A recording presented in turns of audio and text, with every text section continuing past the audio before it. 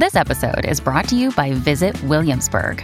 In Williamsburg, Virginia, there's never too much of a good thing. Whether you're a foodie, a golfer, a history buff, a shopaholic, an outdoor enthusiast, or a thrill seeker, you'll find what you came for here and more.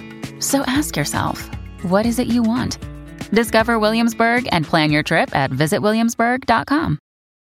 This episode is brought to you by Shopify. Forget the frustration of picking commerce platforms when you switch your business to Shopify, the global commerce platform that supercharges your selling wherever you sell. With Shopify, you'll harness the same intuitive features, trusted apps, and powerful analytics used by the world's leading brands. Sign up today for your $1 per month trial period at shopify.com/tech, all lowercase. That's shopify.com/tech. When you need mealtime inspiration, it's worth shopping Kroger, where you'll find over 30,000 mouth-watering choices that excite your inner foodie. And no matter what tasty choice you make, you'll enjoy our everyday low prices, plus extra ways to save, like digital coupons worth over $600 each week. You can also save up to $1 off per gallon at the pump with fuel points. More savings and more inspiring flavors make shopping Kroger worth it every time. Kroger, fresh for everyone. Fuel restrictions apply. Welcome to the New Books Network. Hello everyone, welcome to another episode of New Books Network. This is Morteza Hajizadeh, your host from Critical Theory channel, and today I'm honored to be joined by Dr. Amy Brockman to talk about her new book, Should You Believe Wikipedia? Online Communities and the Construction of Knowledge, published by Cambridge University in 2022. Dr. Amy Brockman is a professor and senior associate chair in the School of Interactive Computing in the College of Computing at Georgia Tech. She is also a member of the Graphics, Visualization, and Usability Center. Her research focuses on social computing with interest in collaboration, social movements, content moderation, and internet research ethics. Amy, welcome to New Books Network. Thanks for having me. Pleasure to be here. Amy, can you first tell us a little about yourself, how you became interested in, how the book came about, first how you became interested in your field of expertise, and then how this book came about? I got my PhD at the MIT Media Lab, where for my dissertation, I developed a virtual world for kids. My research for many years was about education and how kids could learn on the internet. But it was also about the internet and virtual worlds and online communities. And over time, I became more interested in the online communities part and less in doing educational technology. And my students and I do research on online communities and collaboration and content moderation. And how did this book come about? I think it's a very topical issue because I'm sure there's always people who are talking about Wikipedia, should we believe it or not? And I was very intrigued when I saw the title and immediately got the book. So can you tell us how the book came about? Should you believe Wikipedia? The title chapter, Should You Believe Wikipedia, is what motivated me to write the book. I wrote that chapter first because I felt like if you understand a little bit of epistemology, a little bit of the theory of knowledge, that you really can understand the internet much better. And in fact, it's impossible to understand the internet without knowing a little bit of epistemology. So I first wrote that chapter, and then I thought I'll write an entire book about epistemology and the internet. And then I realized that would take me 20 years. So instead, I thought, well, I've been teaching this class called Design of Online Communities, and I would like to share all the things I've learned in teaching that class over the last 20 years. So the book became about design of online communities in general, with understanding knowledge in online communities as one chapter. And before getting into the details of the book, there is this quote that I really love that is on page 3, and I'll read it now with you. But it would be great if you could elaborate on that. This book is about the interaction between design and social behavior, all the ways that the design of the internet shapes the human behavior and knowledge that emerge as a result. Yes, the design of software and online patterns of interaction shapes what people do and how they behave. And what's happening on the internet now, which is disappointing, is that a lot of the platforms are designing with the sole purpose of being successful financial companies. Now, I Mm. understand that they need to be successful and that's their reason for being, but they're making decisions that are not bringing out the best in people. They're bringing out the most advertising views. And I think we're at a moment in history where there's a potential to move to more social media hosted by nonprofits that we can design with human centered values to say, how can we rethink the way communication technology works in a way that makes us better as individuals and as communities? Yeah, that's a very interesting point. When I think we'll kind of delve into that a little bit deeper as we go further ahead. Uh, let's talk about our communities. So, what is your definition of community? So, uh, I'm a big fan of category theory. Uh, Category theory says that the way categories are structured in the mind is by their prototypes or best members.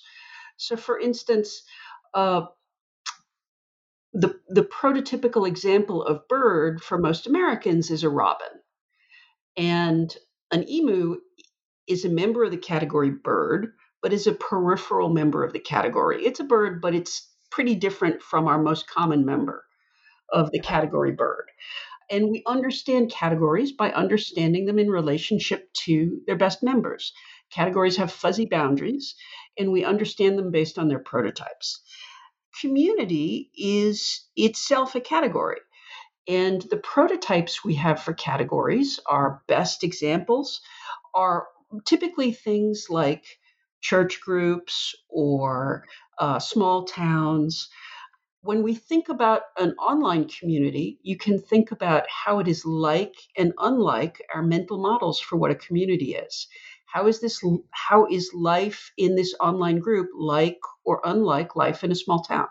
It was a very interesting point you brought about category, because I was thinking of online groups which are sort of organized by these cults. I mean, those who promote misinformation, or groups that promote state propagandas, and how they regulate their own behavior, and also how they impact other people on online by spreading misinformation. But anyway, that's a different thing. And there was also another term in your book which I really loved: third space. So what is a third space, and how does an online community constitute a third space?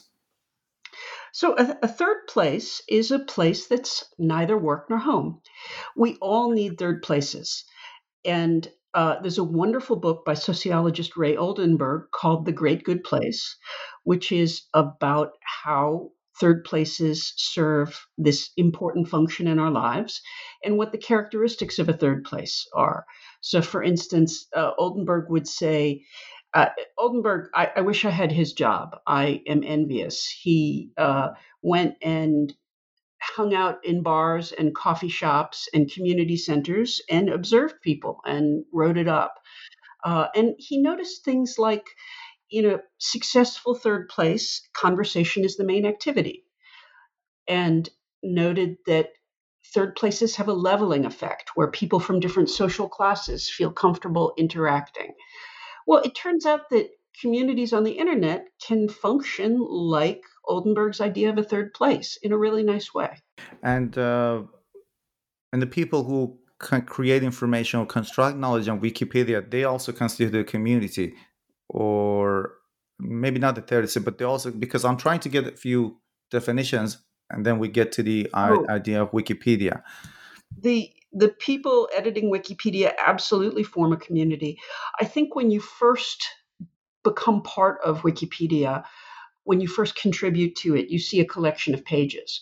But the more you participate, the more you see people and social rules and patterns of behavior. Uh, and it's a lovely community because it's a group of people working to build something of great value to the world.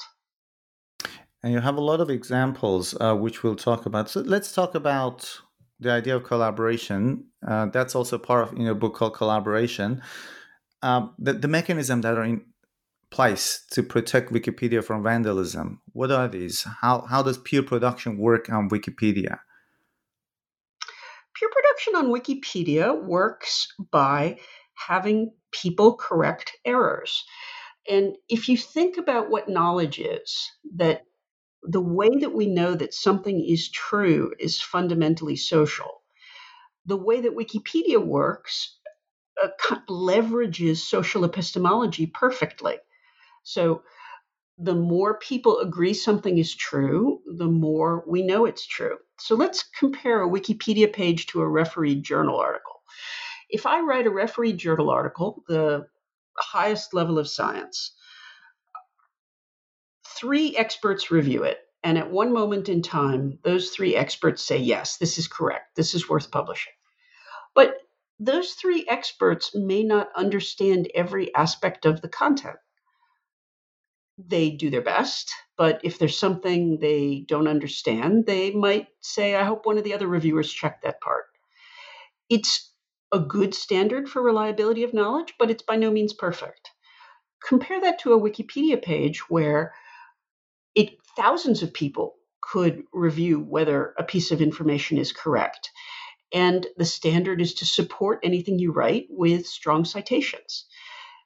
Furthermore, a journal article is checked at one moment in time and then becomes fixed. A Wikipedia page, if something changes or something new becomes known, can be updated continuously. So if you think about knowledge as something that people validate as true, and the more people validate it, the more we can have confidence in it. In some ways, you could say Wikipedia is one of the can be one of the stronger forms of knowledge that exists. The comparison I made between Wikipedia and a science journal was quite interesting. And I'm going to play the devil's advocate a little bit here. I was reminded of that thing that happened a few years ago, so-called affair. If you remember that was, I guess, 20 years ago, where this professor of physics put together a bunch of philosophical quotations and he published it in a very high-level journal. But then he just wanted to show that the language of postmodernism can easily be abused. And obviously in science we have consensus. If there's a consensus that is science among scientists and it's knowledge, it sort of works the same way, I guess, on Wikipedia. But are you aware of examples where people might have manipulated the content of Wikipedia for a particular purpose, political purpose, to spread their own kind of ideology? So Paul Sokol's hoax on the journal was shining light on the fact that the journal review process for a particular discipline was weak and was vulnerable to being pranked. He was not being very nice about it. I think that was an irresponsible way to express his displeasure, but it certainly is a memorable instance in time. Wikipedia pages, their reliability depends on how many people have edited them. So the example I give in my book is, for example, if you look at the Wikipedia page of someone suddenly elevated from a position of relative obscurity to prominence. Let's say there is a new pope. Follow the Wikipedia page of that person after they are elevated to that position. It's an amazing thing to watch. The page goes from a few lines saying, this is a person who is an archbishop in this city, and 3 more lines about their background. Over the course of a week, it will become a complete account of their entire life and everything they've ever done and their opinions and their history. And you can look at the history of Wikipedia pages and see how this thing grew over time, with literally thousands of people editing and correcting other people. And on high-profile pages on Wikipedia, the content is bulletproof. If you change one tiny little thing, someone will fix it, if you don't have proof, in seconds. The situation is very different for a relatively obscure page. And I give the example of the fact that the murals in the Massachusetts State House were painted by Edward Brodney. Now, that is on Wikipedia because I put it there. And it stayed there for years with no one ever complaining that there was no citation for that fact, because nobody cares about the murals in the Massachusetts State House. Edward Brodney was my great uncle, and the only person who cares about the history of those murals is my great aunts and my mother. So nobody protested that I put that uncited citation in Wikipedia for that reason. Uh, a page like the page about the Massachusetts State House is much less reliable because it's been checked by fewer people. Now, the irony and the punchline to the story is I wrote about this in my book, and now that Wikipedia page now has a citation for the fact that those murals were painted by Edward Brodney, and the citation is my book. So the citation is my book talking about the fact that there wasn't a citation. And you also come up with two good examples. You have two projects, science projects, Citizen Science and Polymath Project, to discuss the reliability of data and the scientifically valid knowledge that is created. So for those who are not familiar with these projects, can you describe how they worked or what those projects were? Absolutely. So citizen science is an entire field where people do things like mark whether a galaxy is elliptical or spiral, or mark whether there is a lion or a zebra in a picture taken somewhere out in the jungle. And what they do is to allow volunteers to help with real science. And people really enjoy doing this work because they feel like they're contributing to something meaningful.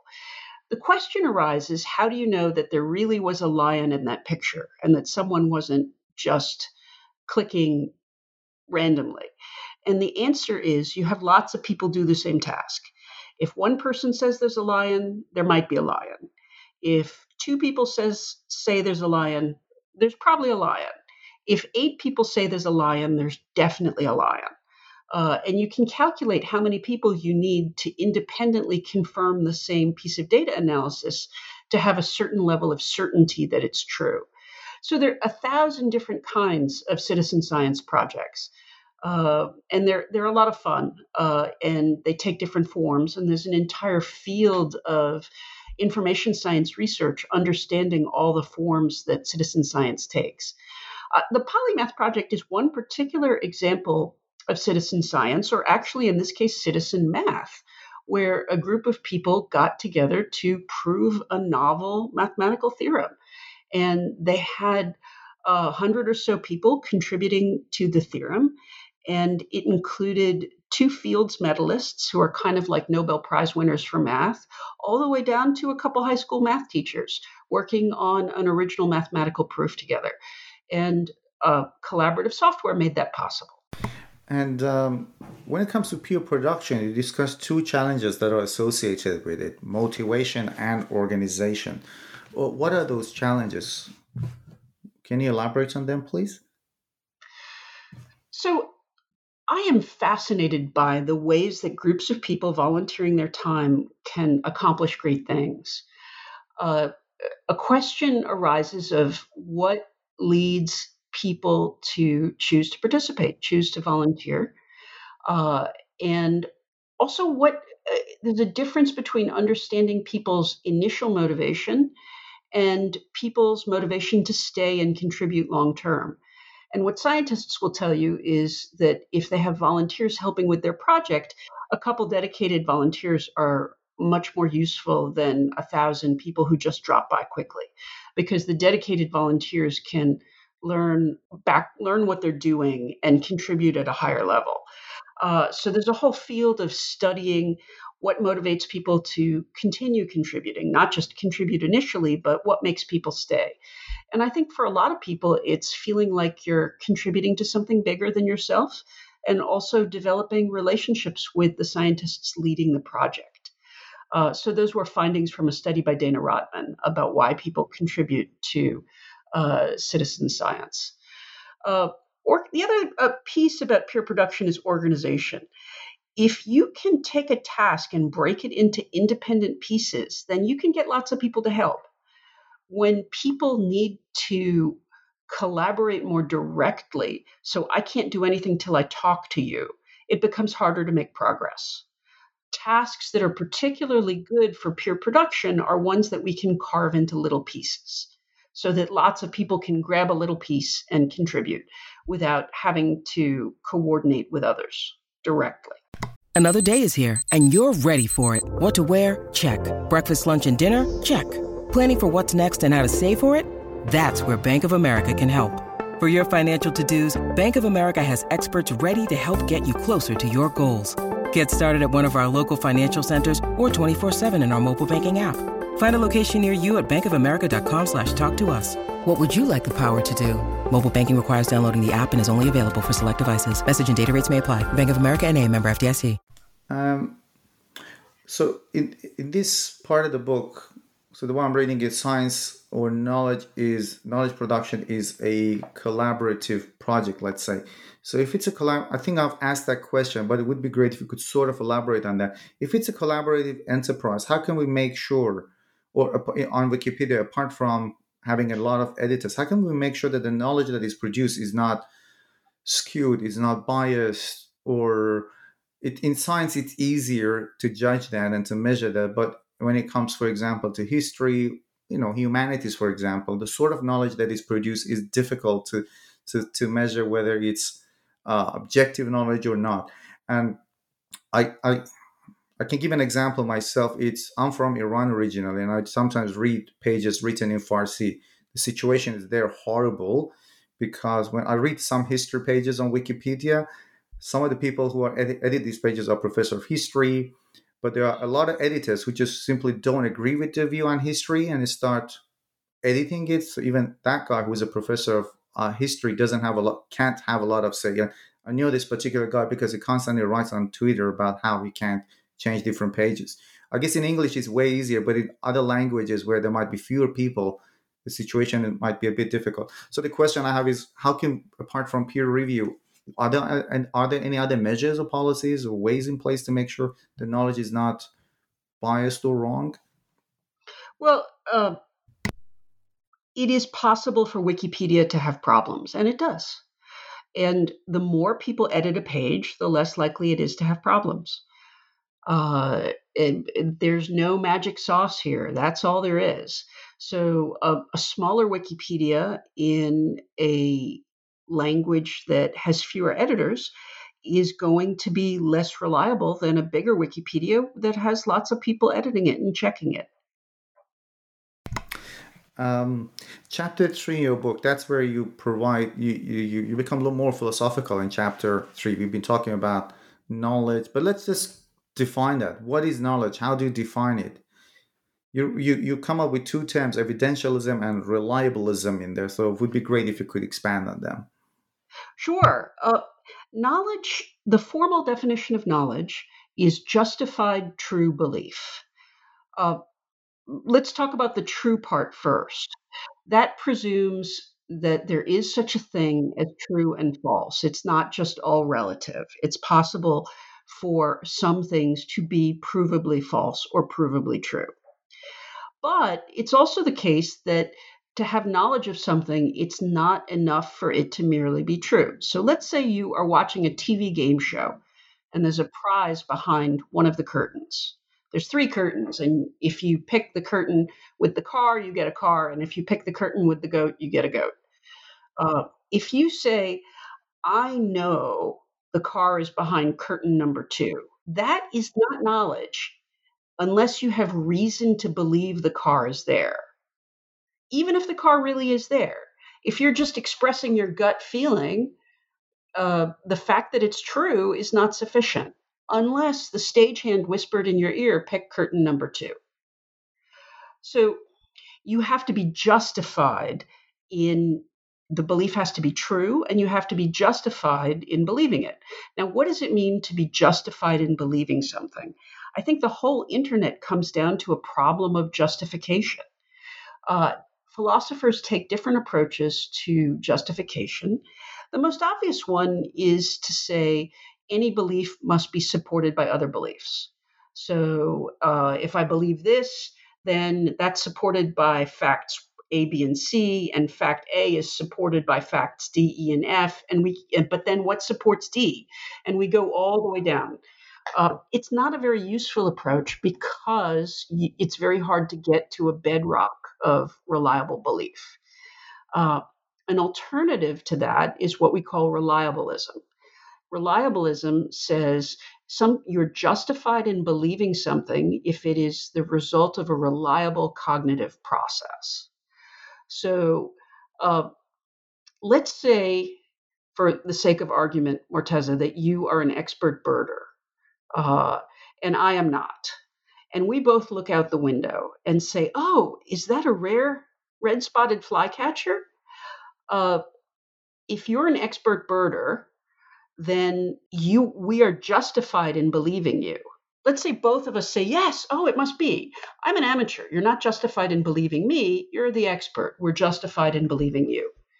And that's an example from Feldman on epistemology.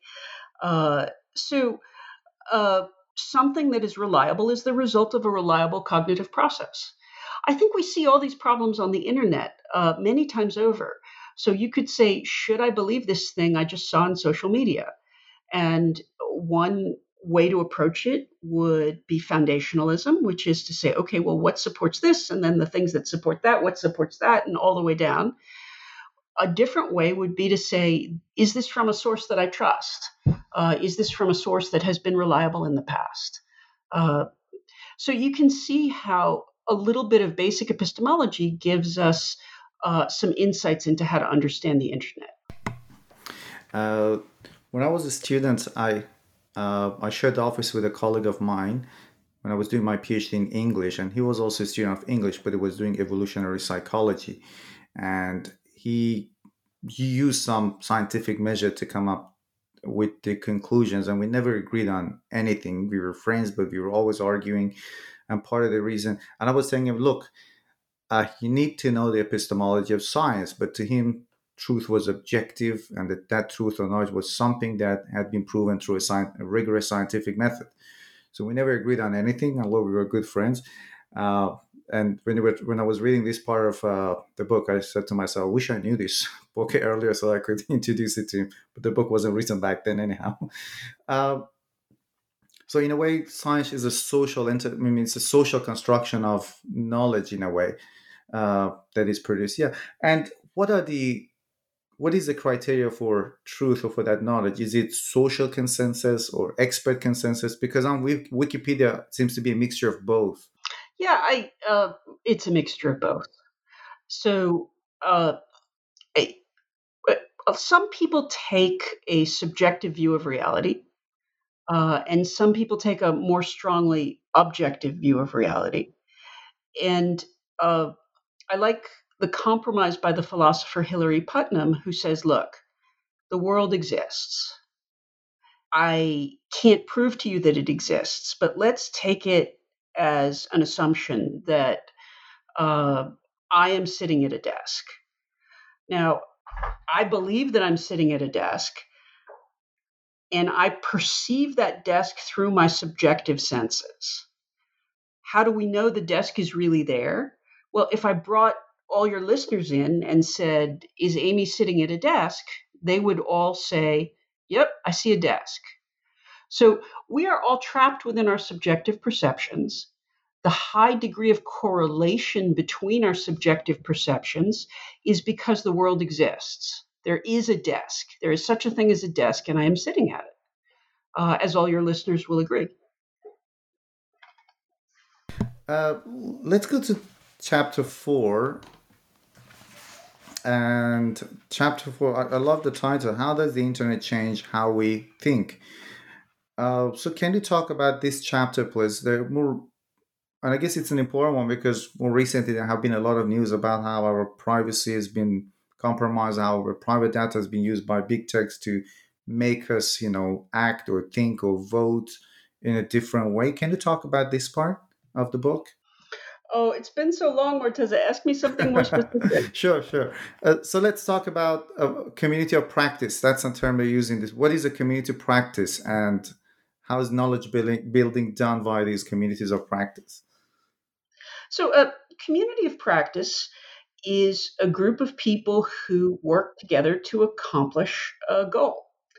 And people learn in a community of practice by moving from the periphery to the center. So, you start off by making a small contribution and observing the contributions of more experienced members of the community. And then over time, you're able to contribute at a higher level because you had time to learn from the other people who are in the community.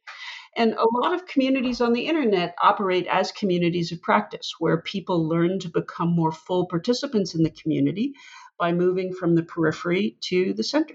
And how about the digital identity and the way? How does it impact your interaction with the outside, but also with online knowledge platforms? So we all are always presenting ourselves to others.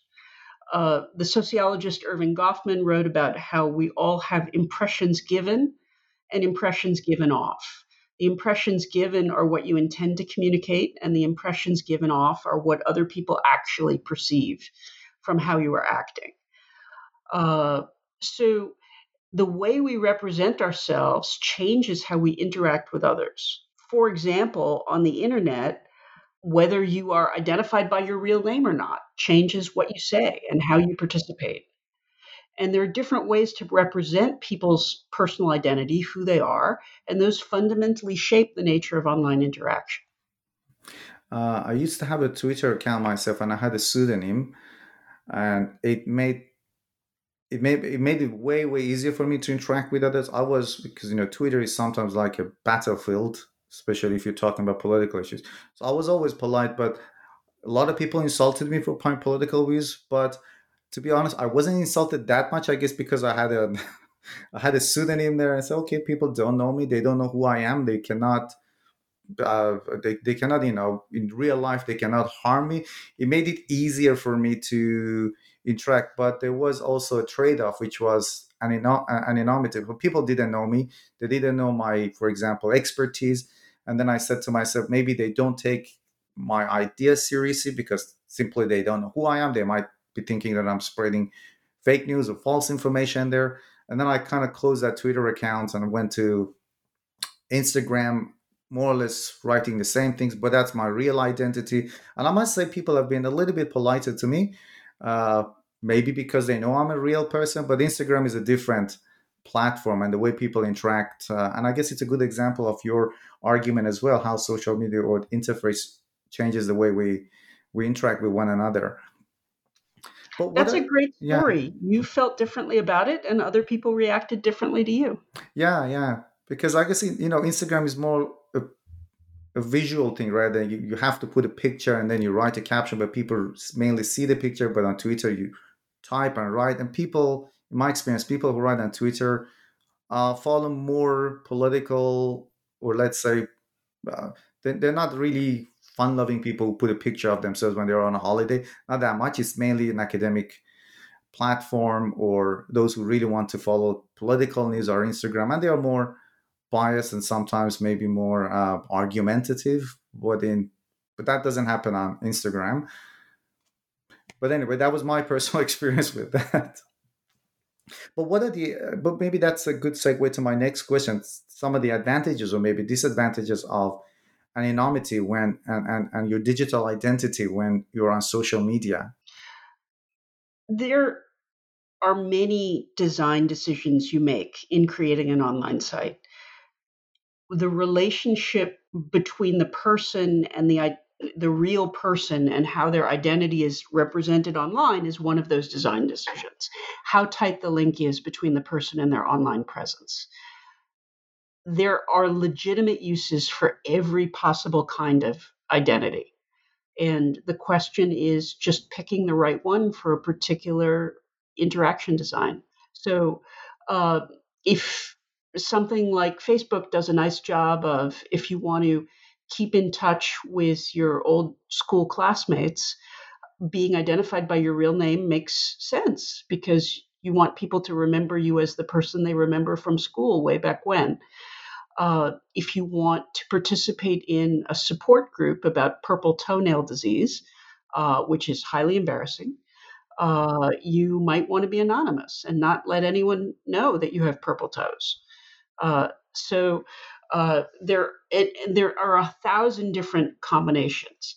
And we also need to remember that it's not just anonymous or identified. In fact, a lot of the time we are what's called pseudonymous. So if you pick a pseudonym to use online, if you use that pseudonym over a period of time, you begin to care about the reputation of your pseudonym. And the longer you use it, the more it behaves like a real name. Again, it makes me think of my Twitter account because I have been using it for 2 years and I had 8,000 followers in 2 years. Yeah, and people were just calling me by that pseudonym. That digital identity sort of became my identity. Um, Last year, I was reading a book called Tyrants on Twitter, which was about misinformation campaigns by Russia and China on Twitter. And the author put in a series of, let's say, measures or recommendations in order to kind of minimize or mitigate the risks of misinformation. And one of them was to, for governments, if you want to have a Twitter account, any account on social media, the governments have to ascertain or validate your identity. So you have to have a piece of document, go to a government agency. Well, I said to myself, well, it sounds easy in theory. It's very, very difficult to put into practice. And the other thing is that some people want to be anonymous for many, many good reasons. So that takes me to this chapter 6 of your book. How viable is it? How possible is it to regulate online behavior to make sure that the knowledge is produced is maybe the best knowledge possible? And I'm also thinking of maybe any sort of intervention or regulation might also be a violation of freedom of speech. I guess the perfect example was Donald Trump on Twitter account, which was suspended. So how viable is it to regulate people's behavior, online behavior, or interaction with others? It's regulating online behavior is a hard problem, and there are a lot of trade-offs. Uh, I think a lot of people have a naive view of freedom of speech.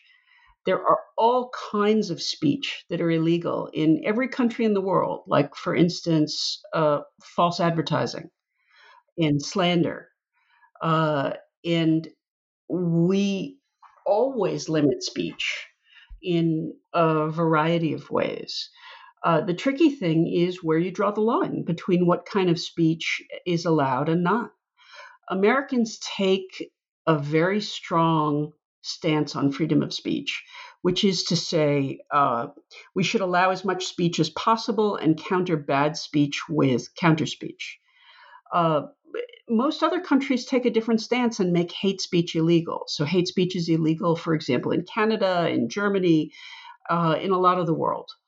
But once you make hate speech illegal, you need to define what you mean by hate speech. And then that becomes incredibly complicated. There's a Wikipedia page I love about hate speech policies in Australia that explains how the legal definition of hate speech is different in every province. And they list the legal definition for each province. It's fascinating to read. So it's not only between countries, but between provinces. What you can say and what you can't say is defined differently. Well, I'll definitely go and check this Wikipedia page after this interview. I'm living here and I didn't know about this. And you are quite right about the definition of hate speech. Because like I told you, I'm kind of into political discussions and I follow the news. And when it comes to sensitive issues like Islam, a legitimate criticism of Islam is sometimes depends on, of course, who interprets it. Is sometimes misinterpreted as Islamophobia or hate speech, and it's very tricky. And it also depends on who is the person who's deciding whether it's hate speech or whether it's a legitimate criticism or it's Islamophobic.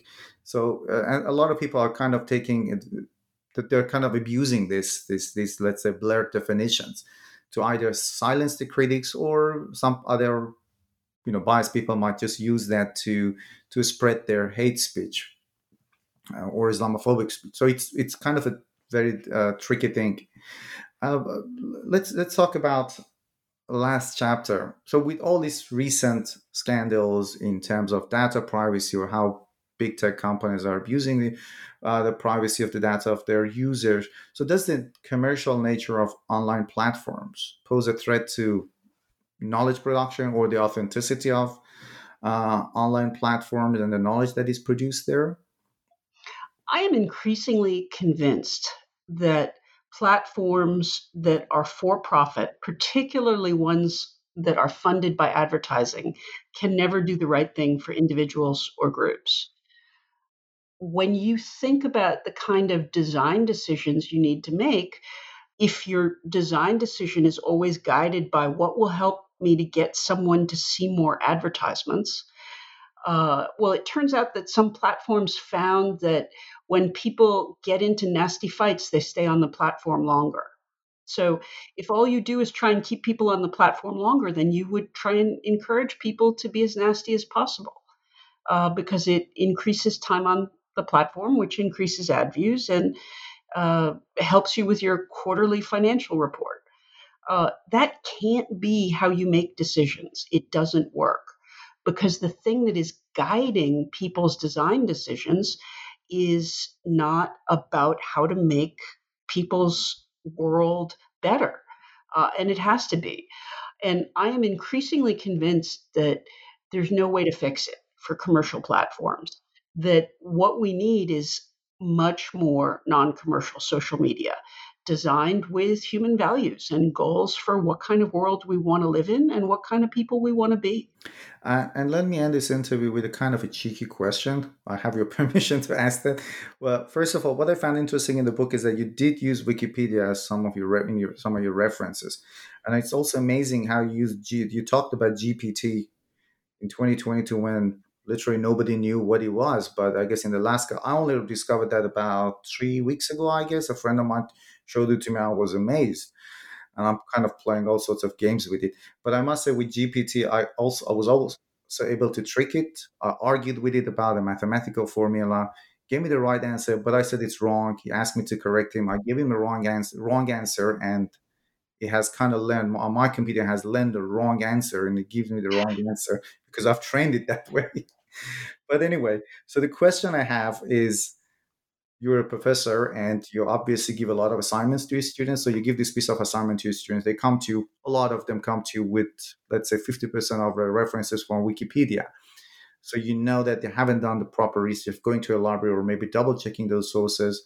And nowadays we also have GPT, which is some kind of a challenge for higher education as well. Some students use it to write their assignments.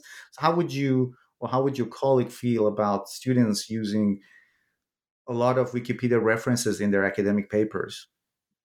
So I don't think anyone should ever use Wikipedia as a reference. I do it in the book a few times for things where it really is the best source, like that page we talked about hate speech laws in Australia. It's a great compendium, and there's nothing better. Uh, Generally, what students should do is to use Wikipedia to get an introduction to the topic and read the things that Wikipedia cites, and then cite the thing that Wikipedia cites. It's kind It's of easy. due diligence in research. Yeah, double check your sources to make sure uh, it's not taken out of context. Yeah. Yeah, Is there absolutely. any other project you're working on at the moment, or any other monographs? I My lab is working on a couple things. Uh, we are starting a new project to help develop nonprofit social media, looking at with the problems that have occurred recently on Twitter. A lot of people have moved to nonprofit platforms like Mastodon. And I think at this moment in time, we have a unique moment to build new infrastructure to make Mastodon work better or other similar open source alternative platforms. So we're right now building tools for content moderation on Mastodon. And the other thing I've been thinking about is I teach a class on called Computing Society and Professionalism, which is the required ethics class for computer science undergraduates. And we use a textbook that hasn't been updated in a few years. I can't imagine continuing to use a textbook that's fixed in stone. I would like to create a crowdsourced information resource designed to teach people about ethics and technology, where when something happens like the release of ChatGPT, the resources grow quickly, contributed by lots of people about how to understand it and how to think about it. Just like the Wikipedia page when someone becomes a Supreme Court justice grows in an amazing way. Could we have a page on an ethics resource grow in an amazing way when something unusual happens that people really need to understand? Dr. Amy Brockman, thank you very much for taking the time to talk with us and sharing your thoughts on New Books Network. Thanks for having me, Morteza. It's really a pleasure.